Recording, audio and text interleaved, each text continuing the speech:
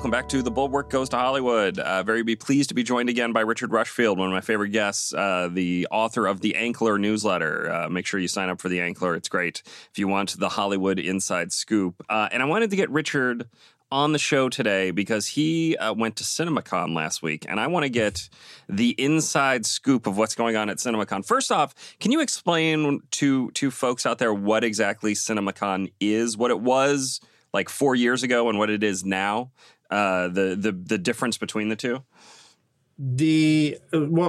So what it is technically is the National Convention of Theater Owners. So it's actually international now. So it's the Motion Picture Association of America and NATO, as they call it. I never found out why they picked the same name as the other NATO, considering there's a big organization called NATO, but the National Association of Theater Owners throws this annual gathering, and as recently as even 3 years ago, it was where the movie studios sort of came on bended knee and begged for the good graces of every little multiplex owner in America. They come in it's held at Caesar's Palace, and they spend a week sitting in the Coliseum, which I think is a 4,000 seat theater, and they fly in every star every studio does a presentation,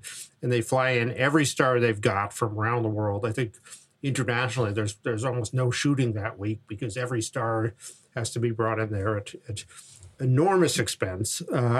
And each studio spends about 3 hours presenting their slate of films for the year for them, and they show clips from them, or they debut the trailer, and then they bring out Dwayne Johnson to tell some jokes and everything. That's what it was recently, 3 years ago. This year, it was pre-recorded videotapes of the distribution heads saying, "Hey, we got a great slate, and so glad you all could make it to Vegas, and check out the popcorn on the way out." Yeah. So, like, to kind of put it in other terms, like it's a bit like Comic-Con, like San Diego Comic-Con, but for theater owners, right? I mean, that's kind of how I've always understood it. Exactly. It's they all come together and they all see what's coming up from the year's movies, and they have. The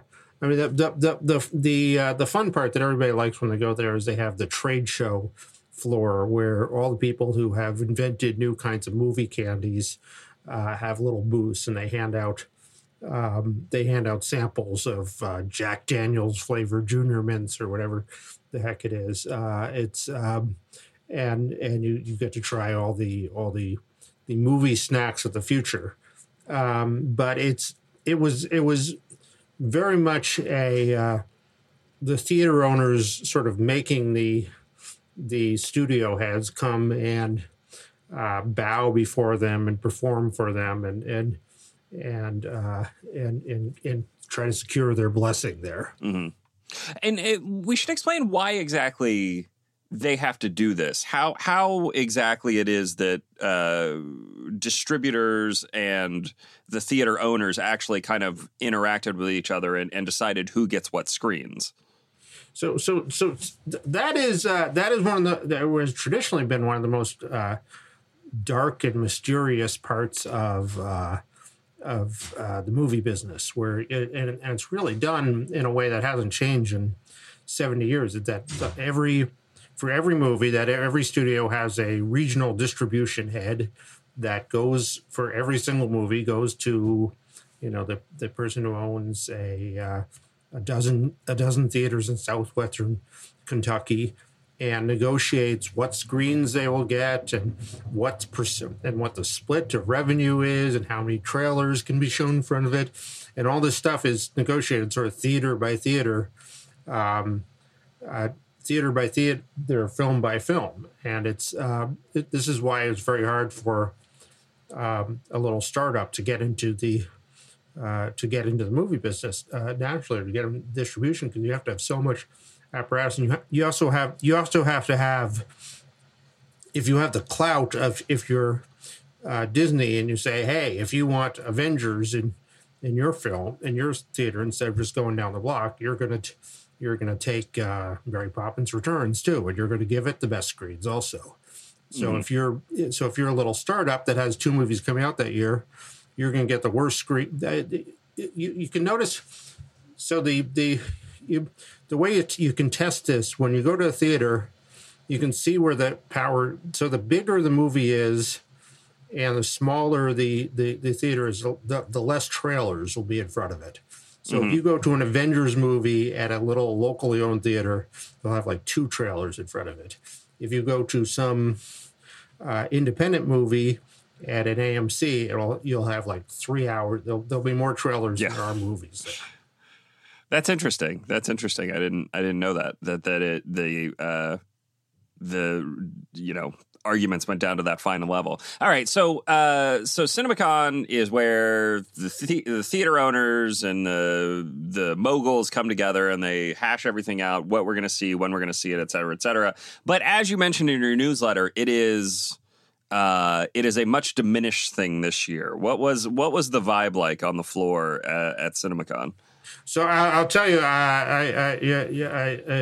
I'm actually slightly behind the time. We had spoken last week when I was on the brink of going to CinemaCon, and at the last minute, as my children are back in school and getting tested twice a week for COVID, and 1 positive test, and they're sent home for 3 weeks.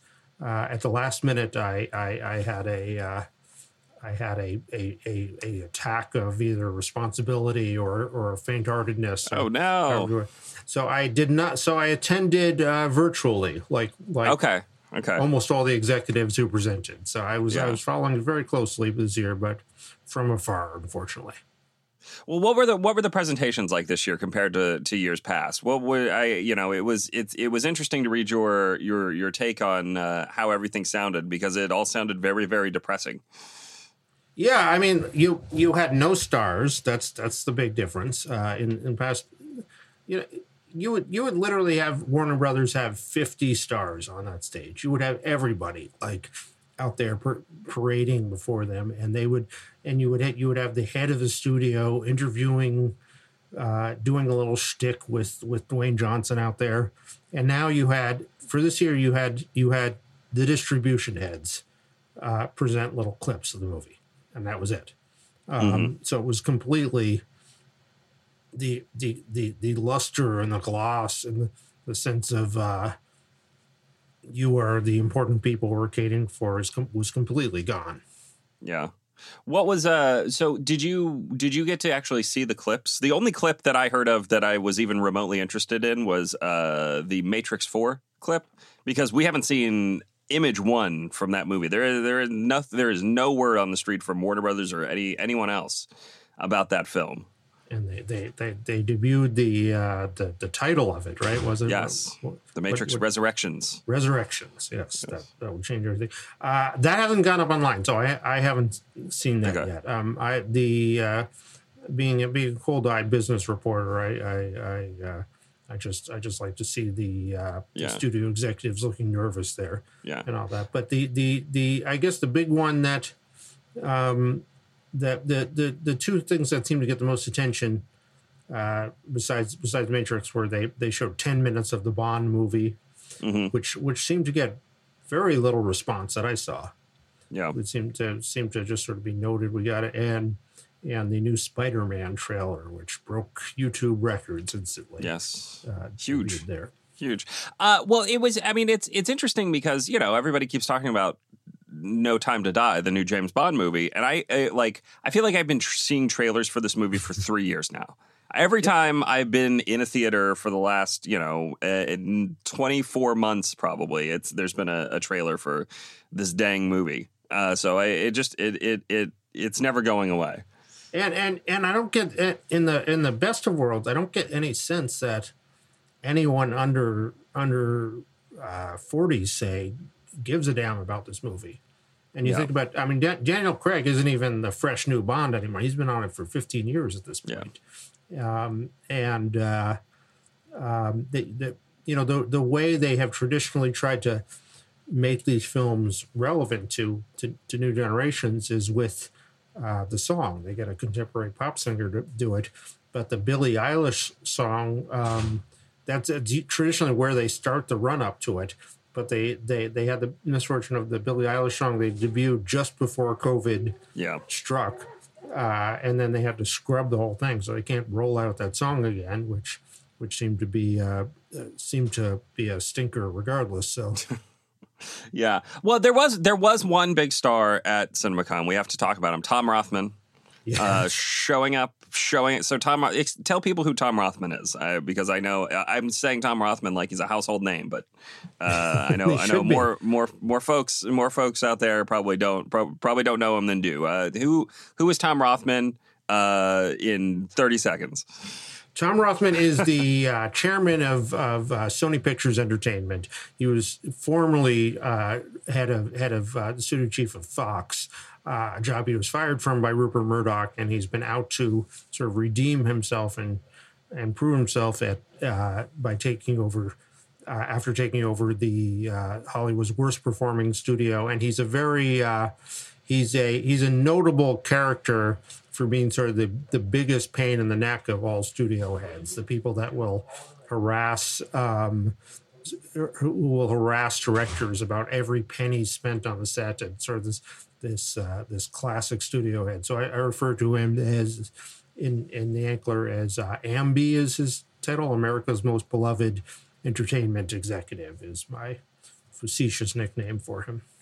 Now, I like Tom Rothman for a very specific reason, which is that he told China to go get bent when they were trying to get them to cut down on Once Upon a Time in Hollywood, which I'm sure he was contractually obligated to do by Quentin Tarantino's deal with the studio. I'm sure there was not a cut that could have been made to that movie without QT himself signing off on it. But he was game about it. He put on his brave face and stood up for his guy. But Sony has an interesting place in the entertainment ecosystem right now, where they are. Talk about what they're doing right now with the tension between their theatrical, commitment to theatrical, the fact that they don't have a streaming channel of their own, and that they are also kind of serving as arms dealers for the other streamers. Yeah, so they're the one legacy studio left that does not have their own streaming service. So they've been selling off everything that isn't nailed down and everything that they can get a buyer for so they've got now 2 deals. Their movies go first to Netflix for 2 years, and then they go to Disney after that, and nobody knew there were 2 tiers before this. Yeah. They've tried to describe themselves as we are arms dealers in the middle of an arms race, and they're providing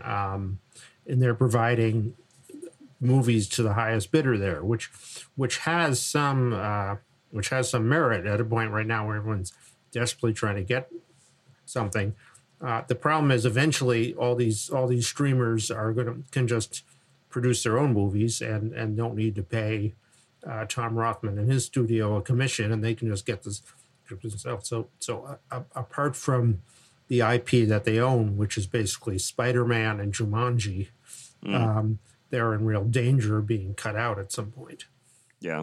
Plus Ghostbusters. Everyone's excited for Ghostbusters, right? That's right. Ivan Reitman and Jason Reitman were both up there debuting the new Ghostbusters, which seemed well received. The clip I saw, but I'll withhold judgment till we actually see it. So I just overall, what is the sense of the state of theatrical? I mean, is it as dire kind of as everybody seems to make it out to be, or is this a blip on the horizon?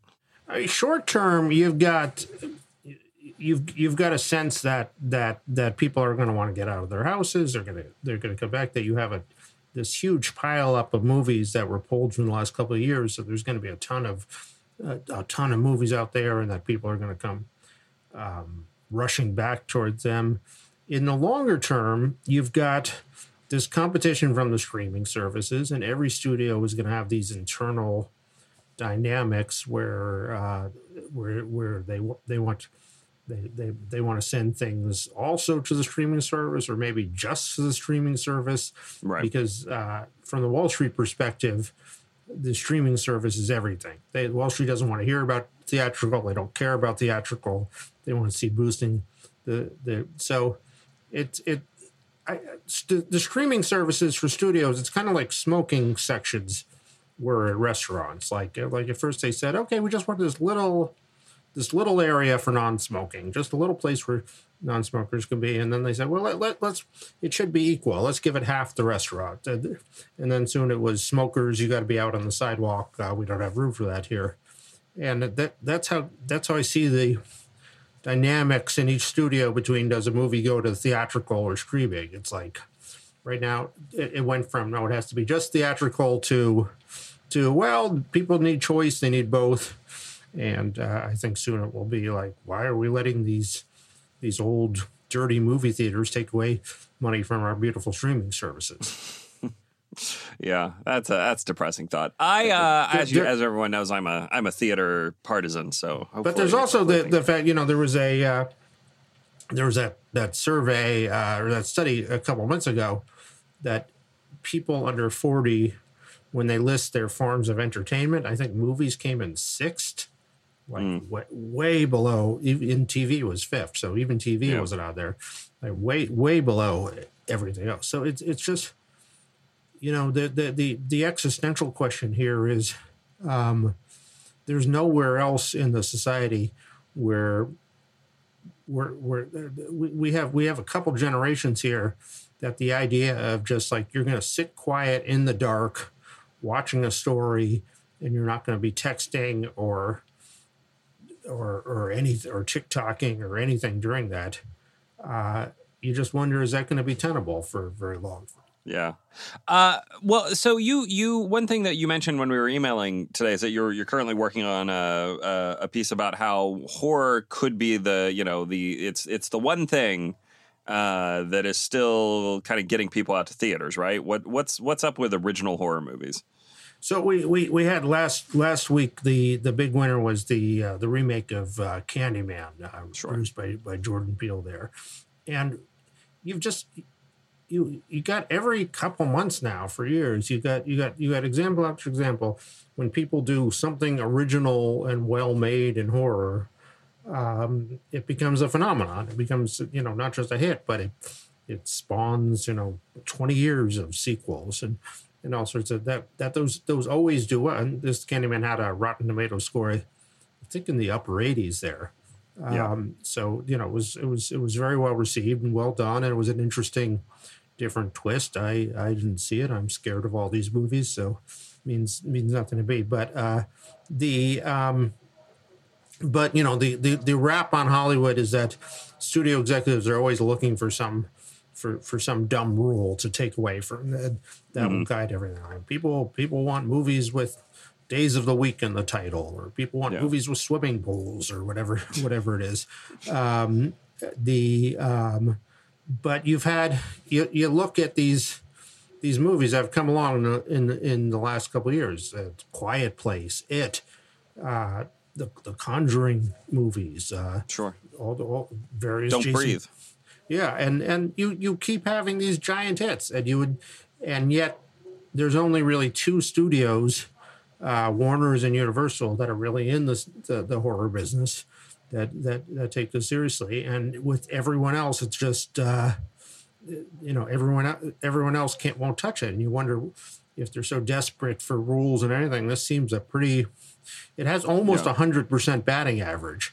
Yeah, I mean, is it just a function of the fact that there is a ceiling on horror box office? I mean, like outside of something crazy like It, right, which grossed $300 million the first. You're looking at a movie that it'll cost you $5 to $20 million to make, but it'll only air quotes here gross $100 million or $150 million. That's not the $1 billion home run that everybody wants. It's not the Chinese crowd pleaser. These movies don't play in China, right? Like, is that part of the issue here? What do you think it is? They're not gonna squeeze out the superhero movies as long as that reign continues. Right. But you know, to have us for Universal to have this sector as a steady earner is means a heck of a lot. I mean, that's a huge thing in their bottom line. And you know, for me, it just comes at the rule is always the thing that will guide a company most after all the reports and everything is when the head of that company sits down at a dinner party, what he wants to tell the person next to them that he's doing for a living. And these people don't like, and they don't want to be in the horror business. They've superheroes and those tent poles. These are big, respectable things now. It's not an embarrassment like it might have been 40 years ago. But they don't want to be making horror movies. And when they do them, they're usually they don't take them seriously, and they don't make them well, and they don't spend money promoting and supporting them because they don't believe in them. Yeah, I mean, I've always thought it was weird that we don't see, you know, every 2 or 3 weeks a $10 million horror movie in the theaters, because those always do really well. And another studio is kind of doing this, right? A24. But A24's horror movies are, you know, art house horror. It's like elevated horror, right? It's, you know, critically respectable, and also, you know, the ceiling on those movies is much lower than 20 or 30 million compared to right 100 or 150. Right. But at least I mean, you know, they see the potential for this as a genre. If you do something different, then you'll get within their spectrum, that people will be interested in. The other interesting thing is that Netflix, having made, you know, 900 movies at this point, has never had a horror breakthrough. Yeah. You know, it's funny. I was talking about this with somebody else online, and it's interesting because Netflix just bought the rights to the new Texas Chainsaw Massacre sequel, reboot, whatever, the movie that was supposed to come out last year, I think, and has been held, you know, because of COVID and everything. And also, my understanding is it's a bit of a mess. Just as a piece of filmmaking, but Netflix just picked up that, and I said, you know, look, it's interesting, but there's definitely a ceiling on Netflix stuff. Netflix horror doesn't do that well. The Fear Street movies, the first one did like pretty decent numbers, and then it cratered after that. It was a series of 3 films released, you know, kind of one after the other, and nobody cared that much. But the argument a friend of mine made was, look, they've never had anything with the name brand appeal of Texas Chainsaw Massacre. They're going to release it around Halloween time. This could be a huge hit for them. Yeah, and they've never. I mean, like, not every horror movie in the theater does well. Every well-made horror movie does well. I mean, it's Screen Gems and Sony put out a horror movie every 2 weeks that nobody sees, and they're cheap. They don't support them. They never break through. It's you know, it's for Netflix. Like, where is their Quiet Place? Where is their, like, for their film division, you just get the sense like this just until recently, this just really isn't the business they want to be in. It's just not what they feel like. They want to work with Steven Soderbergh. They're not looking for a slasher film. Which is interesting. I mean, is it a function of age of audience? I mean, Netflix in theory appeals to all age groups, but I get the sense that the stuff that they are making is explicitly designed to appeal to a slightly older audience, and the you know, the bread and butter of the horror business is like getting 17 to 25-year-olds into the theaters, right? Like, those are the audiences that turn out for these movies.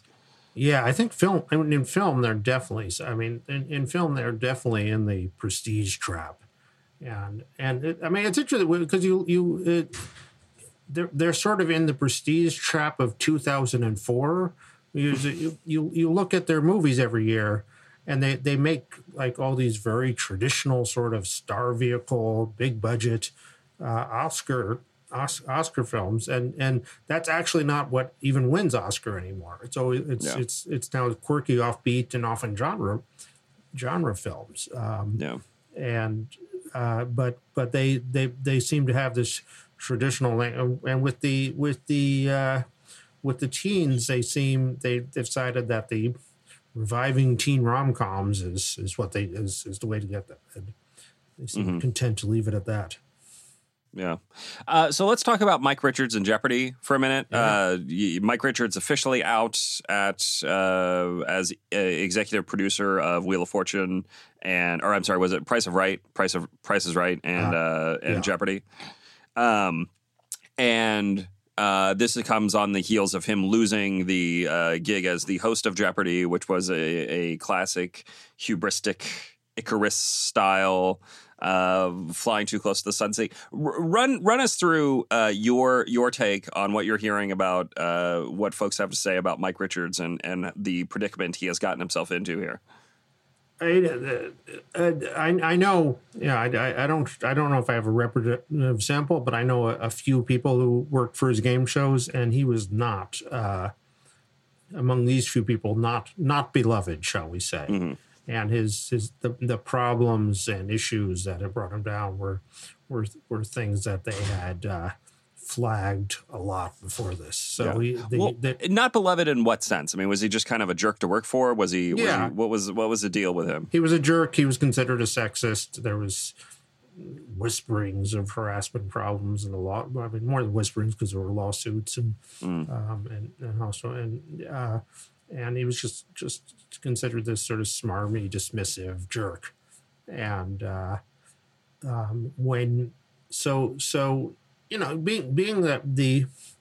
being the executive producer of a game show is that's about the best.